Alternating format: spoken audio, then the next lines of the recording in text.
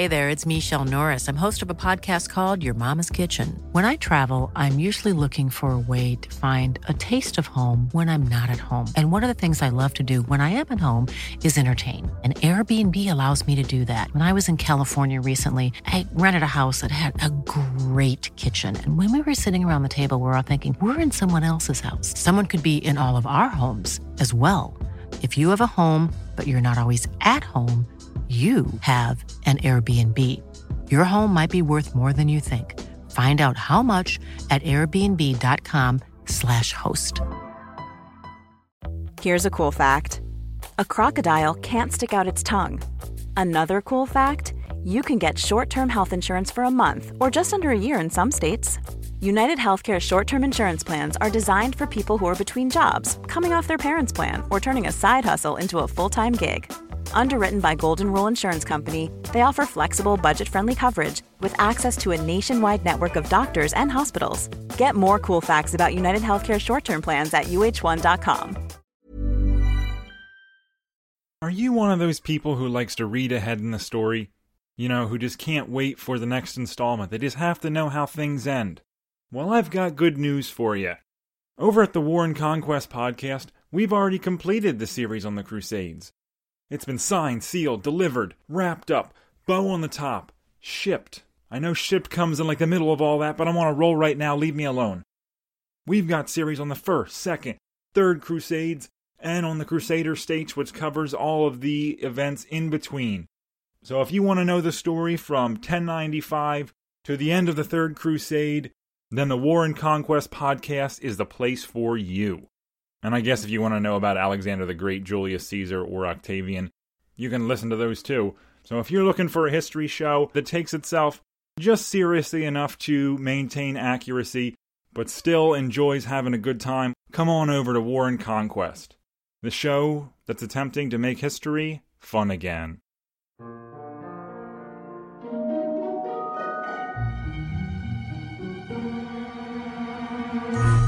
Hello everyone, and welcome to the History of Byzantium, episode 214, The Prince's Crusade. Last time, we watched the unfolding chaos of the People's Crusade as it violently sauntered its way from France to Nicaea. It was a tragedy from start to finish, but from a Byzantine point of view, it did have the benefit of preparing the authorities for the challenges which lay ahead. Any adjustment in their strategy, though, had to be made quickly, since the next wave of pilgrims appeared on Byzantine soil at the same time as Peter's followers were being hacked to pieces. The first major arrival, in October 1096, was Hugh of Vermandois, the brother of the King of France. Anna tells us that Hugh had written to Alexius to warn him of his arrival, and we can assume that most of the senior nobles did likewise. The French prince had marched through Italy and hired boats to take his retinue across the Adriatic. Unfortunately, a storm swept his companions away, and Hugh was shipwrecked on the Byzantine coast. The governor of Dyrrhachium quickly picked him up, entertained him lavishly, and then had escorts take him straight to Constantinople to meet Alexius. This was to be Byzantine strategy. As best we can tell, Hugh would have been put up in the Vlachernae Palace. That's the palace which sits against the Theodosian land walls in the northwest corner of the city. After being shown to his beautiful apartments and furnished with food and clothes, he would have been introduced to the emperor. As you know, people did not often meet the emperor. At the height of their trickery, the Byzantines would bring ambassadors into the throne room to see the silent Vasilevs enthroned before them, and they would be instructed to bow right down. As their foreheads were pressed against the floor, the hydraulic throne would lift him high above them. When they were instructed to get up again, they were stunned to see the man in purple floating ever higher. Or remember Liutprand of Cremona, Our Italian correspondent, who was incensed to be kept waiting for days on end before Nicephorus Phocas would deign to let him into his company, let alone speak to him. Alexius struck a very different tone with the Crusaders. He would greet them personally and give them gifts. He also spent time with them, chatting like an equal, discussing their great journey in detail. Once they had been charmed and feasted, the business of showing suitable respect to the emperor was raised. The message, in so many words, was this: "We've fed and clothed you and your men, aided your transport across the Balkans, and put a little cash in your purse. There is plenty more where that came from, and we'd like to give you 10 times as many gifts and keep you fed and watered throughout the rest of your pilgrimage. All you have to do is go back into the throne room, get down on your hands and knees and bow before the emperor. Then get up and swear allegiance to him." The Byzantines were well aware that their intricate rituals of submission and acclamation were alien to Latin knights. So the Crusade leaders were to be carefully courted as equals before this moment of potential embarrassment. But having come all this way and enjoyed such gracious hospitality, it would be hard for them to refuse. It would be profoundly embarrassing, for one thing, but it was also practically impossible, since they needed Alexius's fleet to transport them to Anatolia. As soon as Hugh had sworn his oath, he was showered with presents, and his men were given bags of coins to spend as they wished. Alexius would then return to treating him like an almost equal, but on the understanding that having sworn the oath, it was now the emperor who would call the shots. All the Latin chronicles comment on the extravagance of Alexius's gifts. It's another example of the power of the Byzantine tax system. By controlling the gold supply, the palace could produce an array of presents that even the brother of the King of France was impressed by. The key to this strategy working was to divide and conquer. The Byzantines tried to keep the 4 contingents of crusaders apart, and then tried to separate their leaders from their armies. Once in the palace alone, it would be much harder for them to refuse the emperor's requests. Antony Cordelis elaborates. The emperor's strategy was to bring the leaders into the city in advance of their armies and separate from each other, so that each might be won over piecemeal from a weaker bargaining position. The emperor wanted to prevent them from coming together and forming plans of their own before he had the chance to put his own framework of patronage and supreme leadership in place. But once a few crusaders had sworn, he could then admit new arrivals to their company, for they would naturally exert peer pressure on them to do the same. Then Alexius could ask them to move their armies across the sea to Kibitos, where they would pose even less of a threat to Constantinople. End quote. The 4 major groups of crusaders arrived in Byzantium one after another at separate intervals, which Peter Frankopan believes is evidence of Alexius's planning, in part to alleviate supply problems and in part to keep the contingents from linking up in advance. This was a very serious and very delicate business. Alexius had observed the mood of the People's Crusade. Their attitude to delay had been violent. The emperor could not allow thousands of armed men to gather listlessly outside of Constantinople. He had to keep them moving and get them over to Asia as soon as possible. At the same time, though, he couldn't afford to waste this opportunity. If they crossed to Anatolia without imperial direction, the Turks would pick them off, and he might never get another chance to assault Nicaea. He had to get their leaders on board and under his direction. Hence his decision to drop much of the formality of imperial receptions. Alexius had fought alongside Western troops his entire life. He was no palace brat. He could talk to soldiers like one of their own. The future of his reign and the safety of his capital were very much on the line in 1096, and Komnenos was determined to preserve both.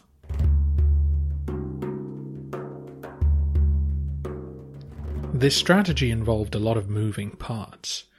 As we discussed last time, food and supplies had to be ready to greet new arrivals at the border, as did imperial troops and interpreters, and then as each Crusader army moved through the empire, they had to be monitored.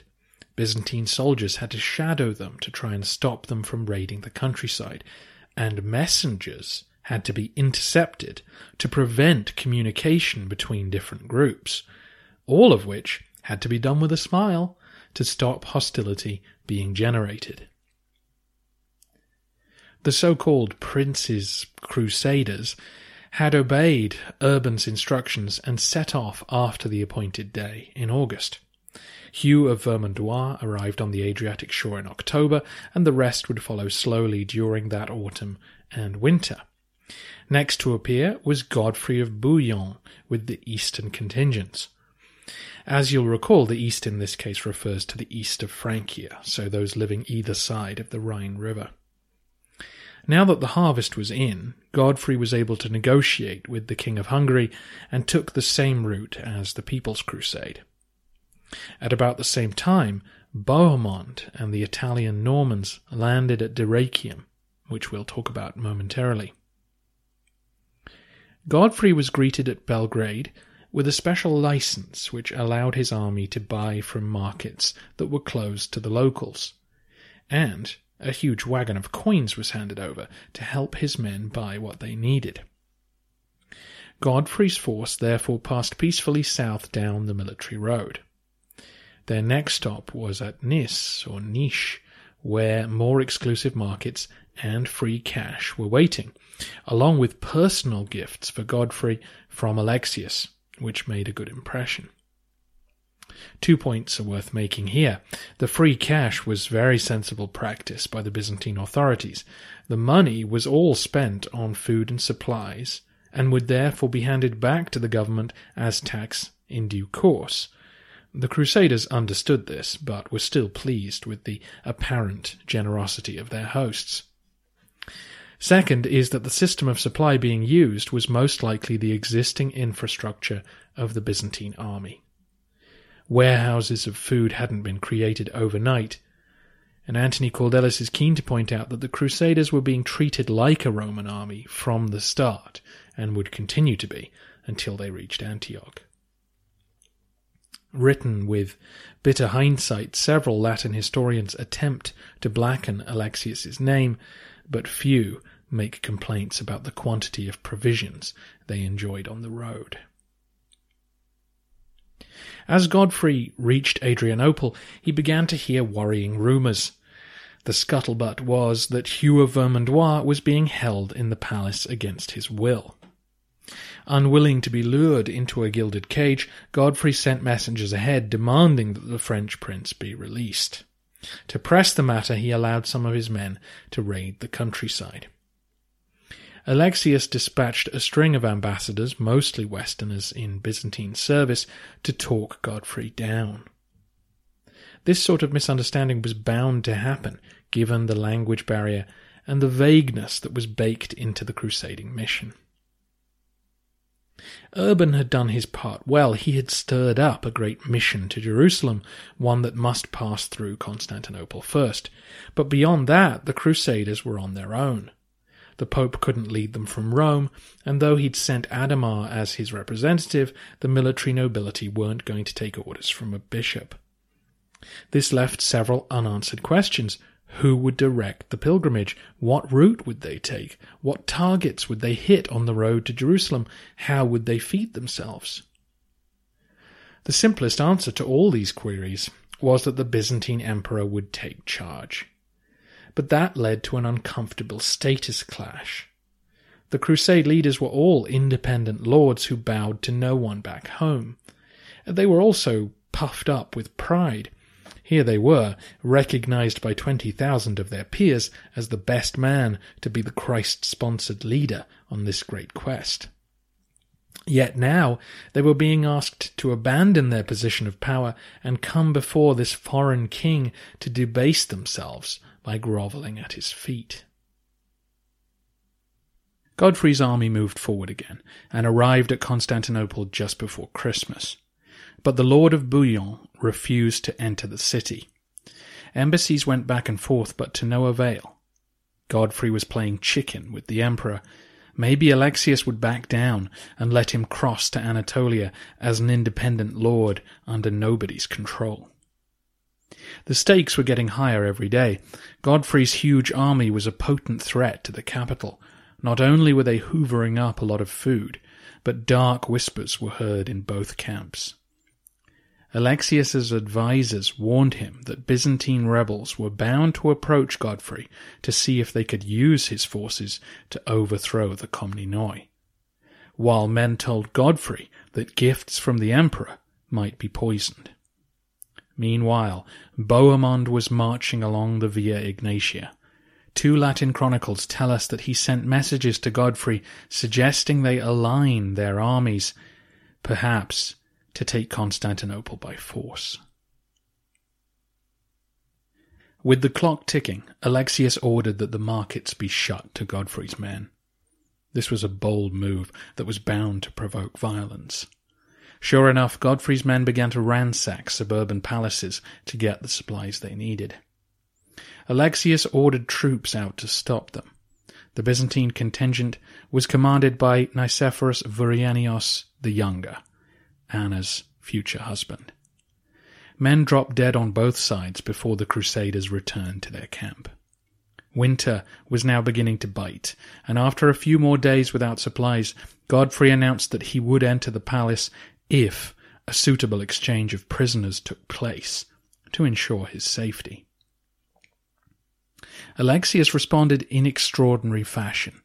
He offered his 9-year-old son and heir to the throne, John, as a hostage.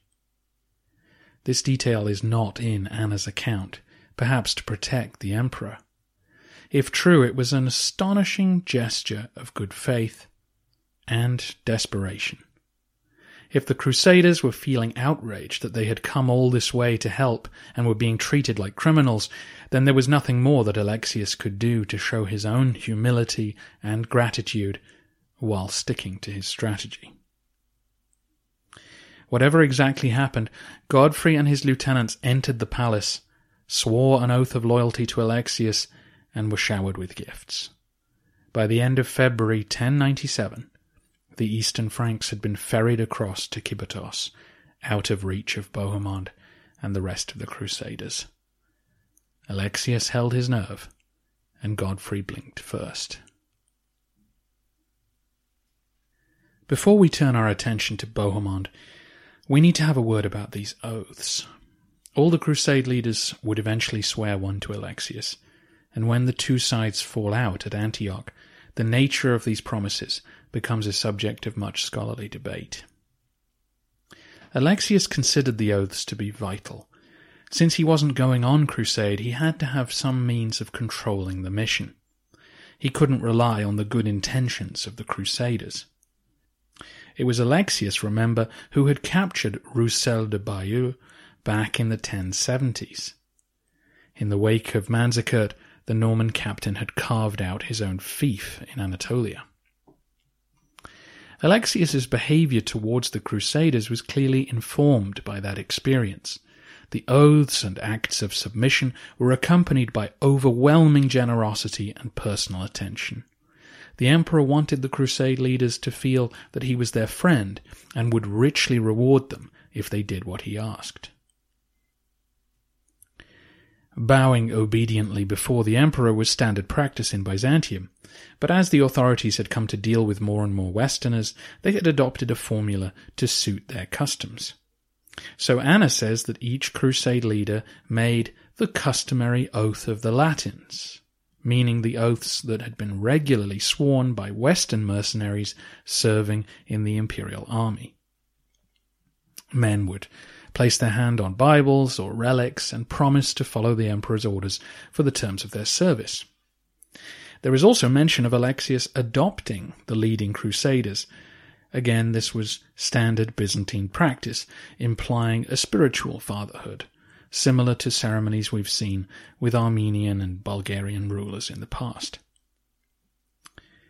These oaths were understood differently, though, by Latin historians, who describe them in feudal terms. So the Crusaders are said to have paid homage to Alexius, offering him fealty, essentially making him their feudal lord, who could order them about, yes, but who owed them things in return in a give-and-take relationship. We can't really reconstruct the specifics to anyone's satisfaction. The Romans knew that the Crusaders were not ordinary mercenaries. No court titles were handed out, no official salaries agreed, so the oaths were not simply customary. Each side seems to have interpreted them through the prism of their own culture and their own interests. When the rupture between them comes and Bohemond refuses to hand Antioch over to the Romans, each will claim that the other had broken their word. And this was the key clause. As part of their promise, the Crusaders swore to hand over any cities they captured to imperial agents. Though it's not specified anywhere, it seems possible that Alexius included in that all cities up to and including Jerusalem. Why not? It had been Roman once, never relinquish a claim. Though in reality, it seems like Alexius wasn't too fussed about much beyond Antioch. The odds of the First Crusade reaching Jerusalem were low. If they succeeded, the emperor would have a claim on all that they'd achieved. If they died in the Syrian desert, that wasn't really his problem. If any of you are wondering, hey, why wouldn't the Byzantines want Jerusalem back, then forget it. Jerusalem is much closer to Egypt than Constantinople. It was just too far away to be a practical consideration. And the reason Alexius needed the Crusade so badly was his lack of men. He barely had enough troops to keep the Balkans safe. There was no way he could spare the garrisons to hold anything beyond Antioch and its surrounding ports. So we turn to Bohemond. Bohemond was, of course, the son of Robert Guiscard and had fought Alexius in the Balkans just 12 years earlier. Needless to say, eyebrows were raised when word came that Bohemond had taken the cross. A man who'd had no problem slaughtering fellow Christians was now so perturbed by their ill treatment that he was willing to journey to Jerusalem. How lovely. Still, many Normans had switched sides and served Byzantium well over the past century. Why not Bohemond? The Romans waited anxiously for his arrival at Dyrrhachium in October 1096. Bohemond's contingent were relatively small, perhaps 2,000 to 4,000 men, far smaller than the armies accompanying the other major leaders. They set off along the Via Egnatia peacefully enough, but then suddenly left the main road and made for Castoria in northern Greece, where they spent Christmas. Castoria, as those of you binging will remember, was Bohemond's stronghold during his war with Byzantium. The locals were not pleased to see him, and the Normans began taking food as they needed it. Eventually, they even attacked a community of Paulicians living nearby. It's difficult to know exactly what was happening. Anna doesn't mention this detour. Professor Caldelis concludes that Bohemond was testing imperial defences, seeing if a winter spent in the Balkans would provoke Alexius into an unjustified attack. This theory is supported by the two Latin chronicles claiming that Bohemond sent messages to Godfrey, seeing if they could coordinate their forces. With nothing shaking loose, though, the Normans rejoined the Via Egnatia in the new year. They were met on the road by the remnants of the Pechenegs, who Alexius had settled in the Western Balkans after defeating them. The horse archers had been instructed to shadow the Normans and shoot anyone who dared to leave the main road again. Bohemond decided at this point to play nice. He left his group in the care of his nephew Tancred and followed imperial agents to Constantinople with a handful of companions. Anna gives us a fun description of Bohemond's first few hours in the palace. Alexius greeted him warmly and reminded him of his exploits on the field of battle. "I was indeed an enemy then," said Bohemond, "but now I come of my own free will as your Majesty's friend." After chatting for a little longer, Alexius indicated that Bohemond should get some rest. The Normans were taken to their apartments, and some attendants brought platters of food and drink. They also offered Bohemond some uncooked meat in case he'd prefer to prepare his own dinner. The implication being clear. If you think the food might be poisoned, then here is an alternative means of sustenance. Anna presents Bohemond as cunning and duplicitous throughout, so in fine comic fashion he tells his friends to tuck into the feast while he has the uncooked meat made up for his dinner. You can almost imagine him watching them carefully to see if anyone keels over unexpectedly. "You sure you don't want some, Bohemond?" No, I'm good." The next day everyone woke up feeling fine, and Bohemond swore the oath with no complaint. He was rewarded with a literal room full of gifts. But then, it's easy to make promises when you're an inveterate liar, isn't it? That's what Anna says. With hindsight as her guide, she is in no doubt that Bohemond always planned to stab Alexius in the back. And given his odd behaviour at Castoria, we might be inclined to agree with her. However, the consensus of modern scholars is that Alexius and Bohemond came to a genuine agreement that day, and that for a while, Bohemond acted as a loyal imperial agent. Anna tells us that Bohemond asked if he could be made domestic of the East, essentially the senior Byzantine military officer in Anatolia, but that Alexius demurred, suggesting that in time perhaps that would happen. A couple of Latin chronicles report that Alexius promised Bohemond lands and a command beyond Antioch. More furious scholarly speculation has surrounded this discussion and the subsequent rupture at Antioch, where Bohemond will seize the city for himself and refuse to turn it over to Alexius. Here's what we think we know. Bohemond entered the palace in April 1097. He ended up staying for a month, longer than any other Crusade leader. He is reported as being on friendly terms with Alexius, and all the sources agree that the two discussed some kind of position in the Byzantine military that Bohemond might take on. Once the Crusade begins its march through Anatolia, the small Byzantine contingent that accompany them will camp next to the Normans, clearly interacting with them as if their interests were closely aligned. Then, when Alexius finally defeats Bohemond over a decade from now, Anna talks about a treaty that Bohemond had made with Alexius back in 1097, slightly contradicting her earlier claim that Alexius merely fobbed him off with words. So what is the scholarly consensus on all this? Many now argue that Alexius did make some kind of deal with Bohemond. What form that took is up for debate. Some argue that Bohemond swore an intimate oath, essentially making him a Byzantine officer.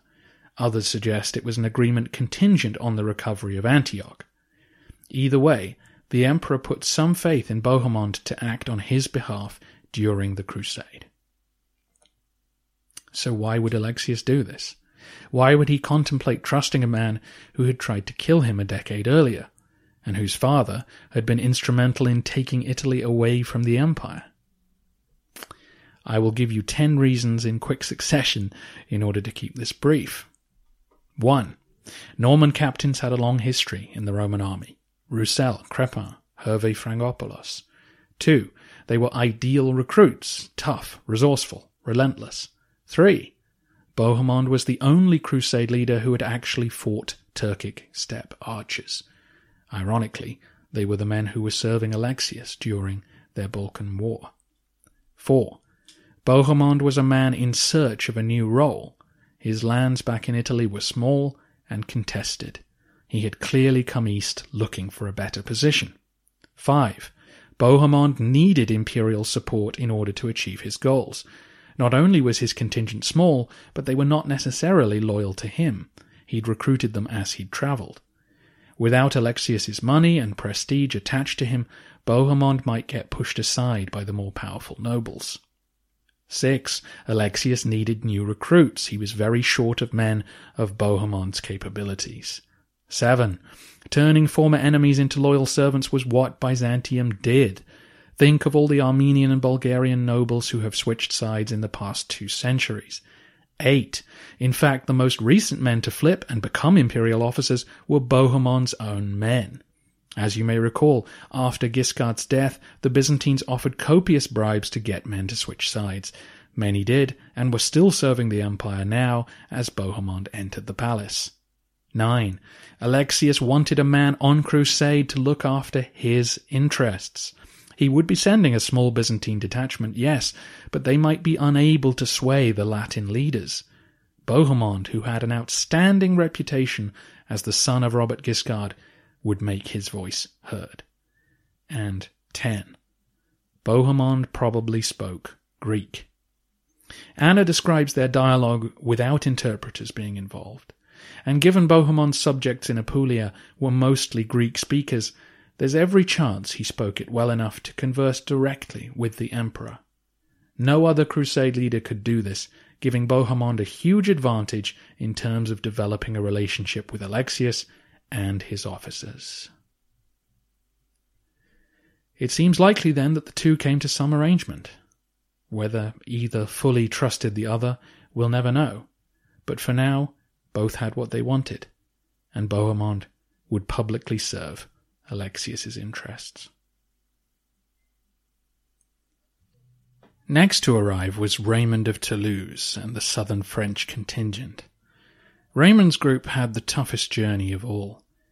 For reasons that aren't entirely clear, they marched through Croatian and Serbian territory and were attacked repeatedly en route. Then once they were on imperial roads, they were assaulted again by the Pechenegs. Apparently Raymond's wealthy entourage were too tempting a target, and a group of Pechenegs tried to rob Adhemar, the bishop of Le Puy. Already fuming, Raymond's troops then sacked a Roman town when the inhabitants refused to open their markets to the crusade. When the Count of Toulouse arrived at Constantinople later in April, he was understandably disgruntled. Despite Alexius's charm offensive, Raymond refused to swear allegiance to him. As one of the richest landowners in France, he wasn't used to bowing to anyone, and he clearly had plans to stay in the Holy Land once this was over. Any oath to Alexius would limit his freedom of movement. This prompted an aggressive response from Bohemond, perhaps acting as Alexius's agent. The Norman put serious pressure on Raymond to conform, the start of a rivalry that would last throughout the journey to Jerusalem. Eventually, the Count agreed to swear a watered-down version of the oath, promising not to harm Alexius or his possessions. The emperor was satisfied, and the southern Franks began to move over to Kibitos. The last to appear were the contingents from northern Francia. They crossed from Italy in April and took the Via Ignatia with no reported problems. Robert of Flanders, Robert of Normandy, and Stephen of Blois all swore allegiance to Alexius with no argument. Stephen of Blois is a key source at this time because he wrote letters home to his wife that are untainted by later controversy. In them he praises Alexius's generosity in glowing terms. The gifts and warm welcome certainly worked on him.